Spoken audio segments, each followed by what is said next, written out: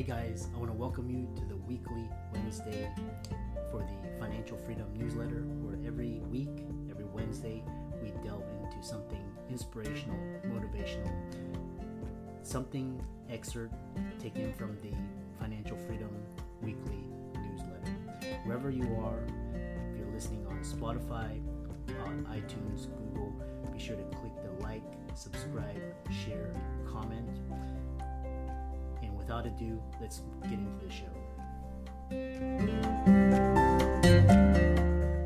Mom deserves the best, and there's no better place to shop for Mother's Day than Whole Foods Market. They're your destination for unbeatable savings, from premium gifts to show-stopping flowers and irresistible desserts. Start by saving 33% with Prime on all body care and candles. Then get a 15-stem bunch of tulips for just $9.99 each with Prime. Round out Mom's menu with festive rosé, irresistible berry chantilly cake, and more special treats. Come celebrate Mother's Day at Whole Foods Market. Guys, welcome to this week's podcast episode for the Financial Freedom for Physicians podcast.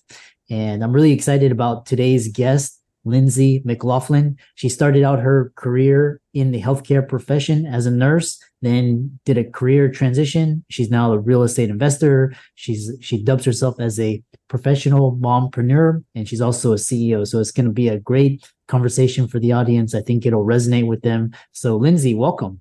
Hi, thank you so much for having me on. I appreciate it.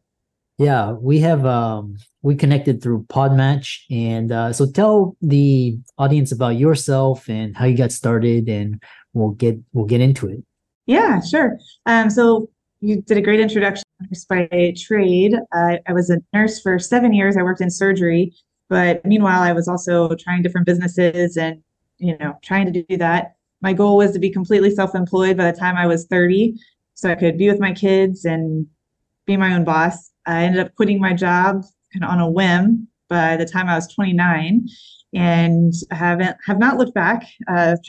We've done multiple businesses, but real estate investing was what I went right into. And then that led me to residential assisted living. And I've been building up that business now, teach others in that space and how to do that. And live life on my terms. So go for financial freedom, time freedom, and it's been great. That's so awesome. Your story really resonates with mine. I actually did the same thing on a whim, just turned in my keys, badge, and pager, and did the same thing. Invested in single family residential real estate. It's interesting how you were always talking about eventually you wanted to find ways to fire your boss and fire your employer, which I think everybody should be doing. So yeah, like I said, one thing is a lot of healthcare professionals, they're kind of golden handcuffed. They can't walk away. They've got family, mortgage, everything debt. And so how do you overcome that fear of taking that first step? A lot of healthcare professionals want to do what you do, get into real estate, do other things. Tell us. Yeah, I think to overcome that fear, it's to really focus on what it is that you want. I know that was for me. I actually felt so trapped working those 12-hour shifts, working in the hospital. I felt so trapped, and it just weighed on my chest so heavy that at one point I just couldn't handle it anymore. So then to just overcome that fear, in healthcare, we get great benefits, right? The 401k and the health insurance and all that. When I talk with a lot of nurses and people in healthcare to go about this, they're like, yeah, but what about that, Lindsay? I'm like, what about that? There's so many other opportunities out there. And I have better health insurance now, and I'm paying not much more. And the 401k, well, I create that on my own. I have a self-directed that I own real estate in. That's way better than what my stocks could have done. So just thinking outside of the box versus inside that box, and just kind of what the institution tells you. But it's also like what you feed your brain, right? I mean, if you're only going to your job and then you're watching the news and you're just living like society wants you to, you're going to stay in that box. But if you start feeding your brain outside things and listening to people like you and, really going after, again, what you want, then you're just going to naturally go that way and think outside the box. So that's how I like to believe anyway. Yeah, no, it's wonderful. It's, once people get a taste of, what's possible and really, I think it's a lot of it's the fear, but it's really fears that are legitimate, concerns, because you have to survive and feed your family and have a shelter. So these are huge decisions. And one question that I had is, the audience may have is, did you how long did it take for you to actually prepare to take the leap? I know you did it on a whim, but talk about the preparation. Was it years? Were you reading about stocks, real estate? 3 years. Tell us more. That's always in my mind. I knew eventually I was going to do it, but then to actually take that leap. So I was pregnant with my second kid, and I said it was on a whim, but I think I was like 4 months pregnant. And I said, when I have this baby, I'm not coming back. So I guess I gave myself a window, like a 5, 6 month window there of, okay, just so you know, I'm leaving and I'm not coming back when I have the baby kind of thing. So during that time, I started to wholesale. I started to get single families. We started flipping homes, started creating notes, started doing all that. I was losing my butt though, let me tell you. I was not making great decisions, but I learned a lot. But I did give myself, I guess, like that little bit of cushion. So it wasn't like I walked in, said I quit, and then walk out. I told him I'm quitting, but once I have the baby. So yeah, that's how that went down. Yeah. If that answers your question.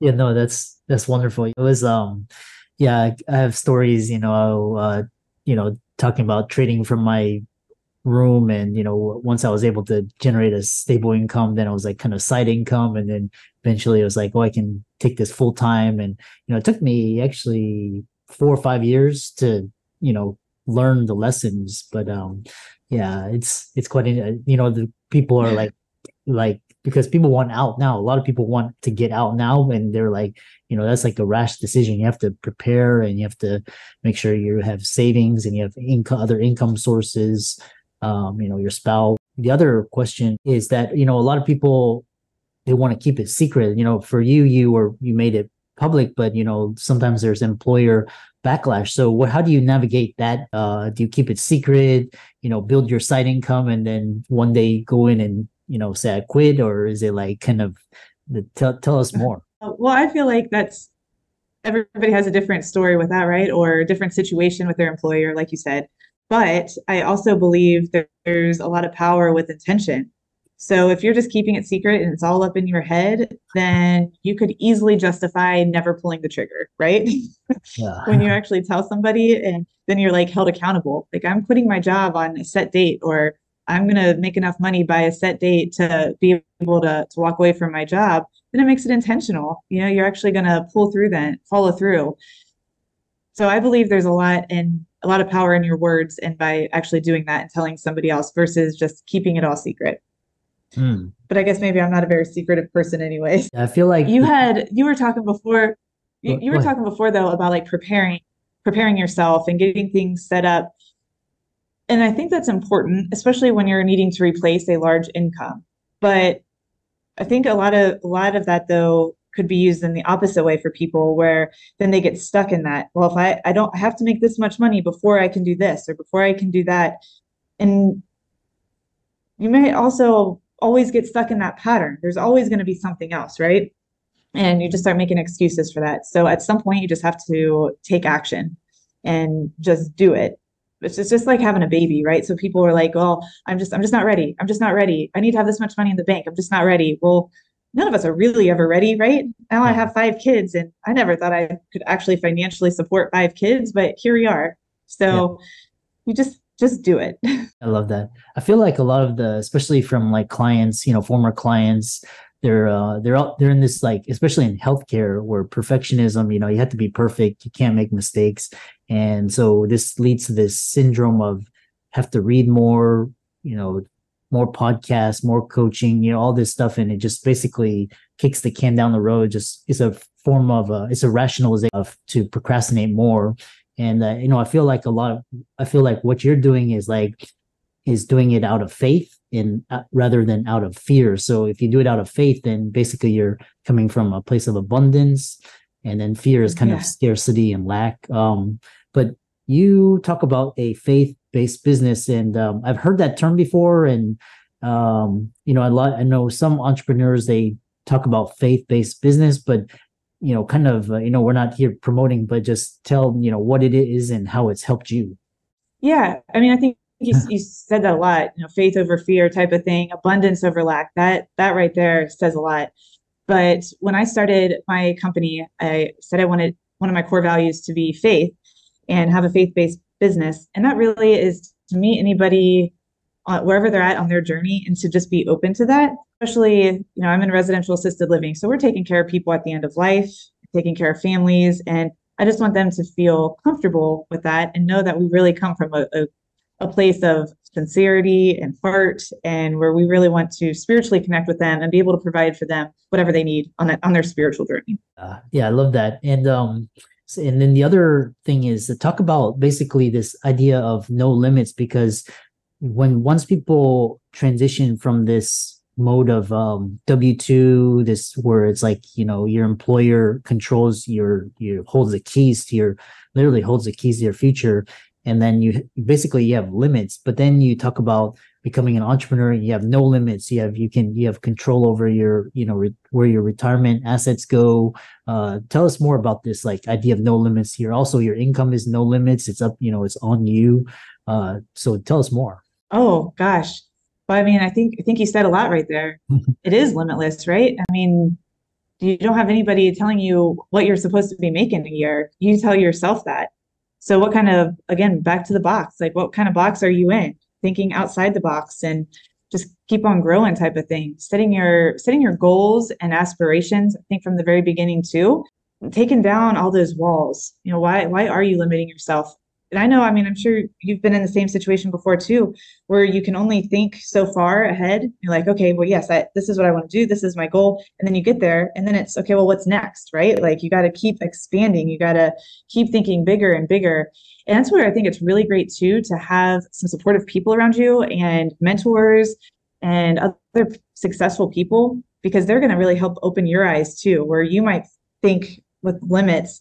But when you start talking to them, then they start opening your mind. You're like, oh my gosh, like, yeah, I am limiting myself. Okay, I can think bigger. Like, how big can we make this type of thing? Yeah, sky's the limit for sure. Yeah, I love that. What were some of the reasons, before we talk about, why you chose assisted living as that niche, what were some of the resources, like either books, podcasts, YouTube channel, that you look to gain inspiration, get ideas, get mental frameworks, etc.? First and foremost, I think networking is huge.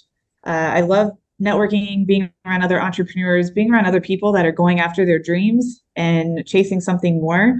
So that's one big piece. But in terms of the other stuff, like you were talking about, podcasts, I love just Google searching different ones and listening to something different all the time, kind of whatever's on my heart, right? Like if I'm trying to think in abundance, I'm searching with that, or mindset coaching. There's a whole bunch, like Lewis Howes. I don't know, I'd listen to a bunch of different people, and same with YouTube.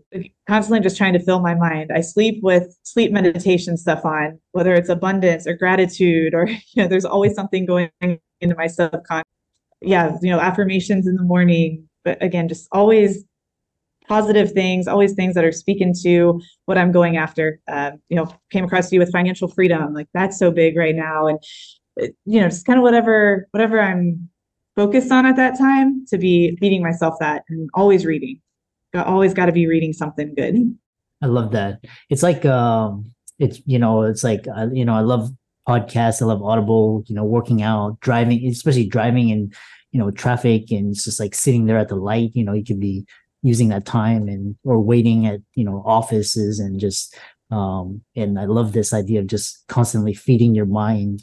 Basically you're training your RAS to focus in on what you feed it. So that, so important today's, with so much negativity. Yeah. So now we'll talk about, basically, what prompted you. I've never talked to people investing in assisted living facilities. What prompted you to go into that niche? Yeah, that's a great question. So we had some land and we were building 4 families.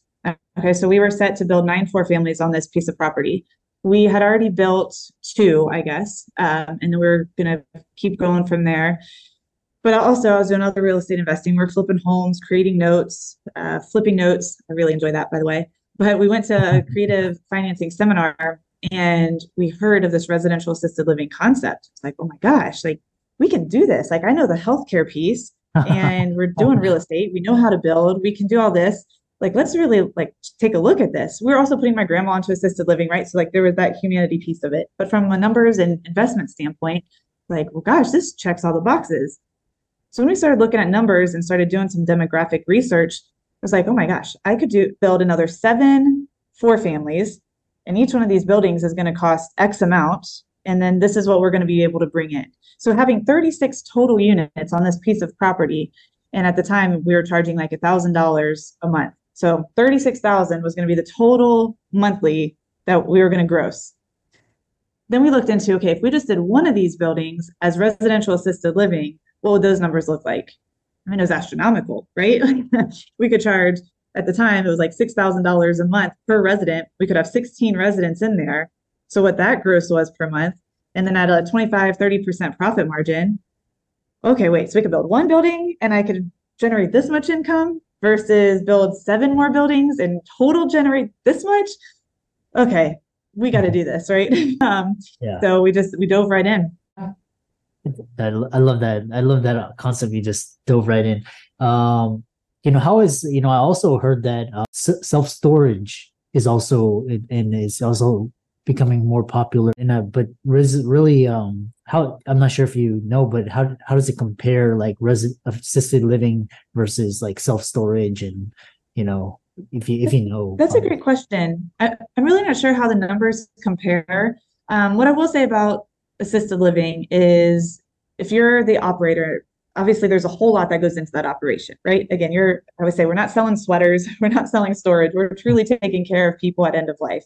So there's a lot that goes into the actual business side of it, but that's also so rewarding. I always said I want to do something, I want to be able to help people, I want to give back. So to me, like, residential assisted living is that completely. I mean, we're truly impacting lives, versus like storage for me, that's great as an investment, but how am I helping people, like, really from my heart? So yeah, I think that's where the big difference would be for me. Again, I don't know the numbers of self-storage, but yeah. The other question I had was, because I've been reading this book called Plunder, and it's talking about private equity going in and basically buying up physician or healthcare facilities, practices, you name it, basically consolidate. You're basically a independent where you either build or buy these assisted living facilities, and basically, it's like real estate. Is that correct assumption? Yeah. Yep. We build them or buy them and convert them, buy a building and convert it to be residential assisted living. And then, like I said, I'm actually consulting and coaching a lot of people right now on how to do this as well across the country. But you're talking about a corporation coming in and buying these out, and where we see a lot of opportunity, and where I really hope to expand this moving forward for people to create win-wins, is where you have real estate investors or people that just want to own the real estate. They have no interest in actually doing this business. They want to be part of the space because they know that it's growing. Like, this space is not going anywhere, right? People are getting older every day. So they want to own the real estate, but not do the business. Well, we're also teaching operators, and we're teaching people how to go in and run this business, but they don't have any interest in the real estate. So if we can connect the two and truly create win-wins, right? All day long. And I could show you calculator after calculator at looking at these properties and how huge the cash on cash return can be on this investor. And they have a long-term tenant, and, signing a 5-10 year lease and doing a triple net lease on top of that. I mean, it's huge, right? Again, if I showed you the numbers, I think you'd be pretty impressed just from an investor standpoint. And then you have the operator, and they're making a great return, and teaching them how to go in and be able to quit their job pretty quickly to be able to do this and have their financial and time freedom as well. So yeah. I love that. So interesting. So many opportunities, so many different strategies. How can people contact you? I know you're on most of the major social media platforms, and reach out to you, check out your work, etc. Yeah. My name is Lindsay McLaughlin. So, you can find me on Facebook or Instagram. I think my Instagram is the Mompreneur Life 101, but my business is RAL Optimized, RAL Optimized. So if you go to RAL, you can contact us through there, or find me on Instagram or LinkedIn through there as well. Yeah. And thanks so much for coming onto the podcast. For the audience, Lindsay's resources will be in the links and show notes. And thanks so much for very enlightening episode. I'm sure a lot of people are really resonating with your message. And thanks so much. Yeah, thank you. Have a great day. Another day is here, and you're ready for it. What to wear? Check. Breakfast, lunch, and dinner? Check. Planning for what's next and how to save for it? That's where Bank of America can help. For your financial to-dos, Bank of America has experts ready to help get you closer to your goals. Get started at one of our local financial centers or 24/7 in our mobile banking app. Find a location near you at bankofamerica.com/talktous. What would you like the power to do? Mobile banking requires downloading the app and is only available for select devices. Message and data rates may apply. Bank of America N.A., member FDIC.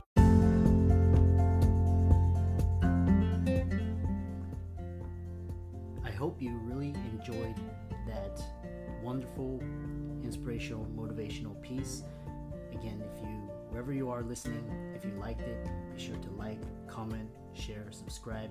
We're on everywhere: Spotify, iTunes, Google, Amazon, Audible. And without much ado, be sure to thank this show's sponsors, and we'll see you next week.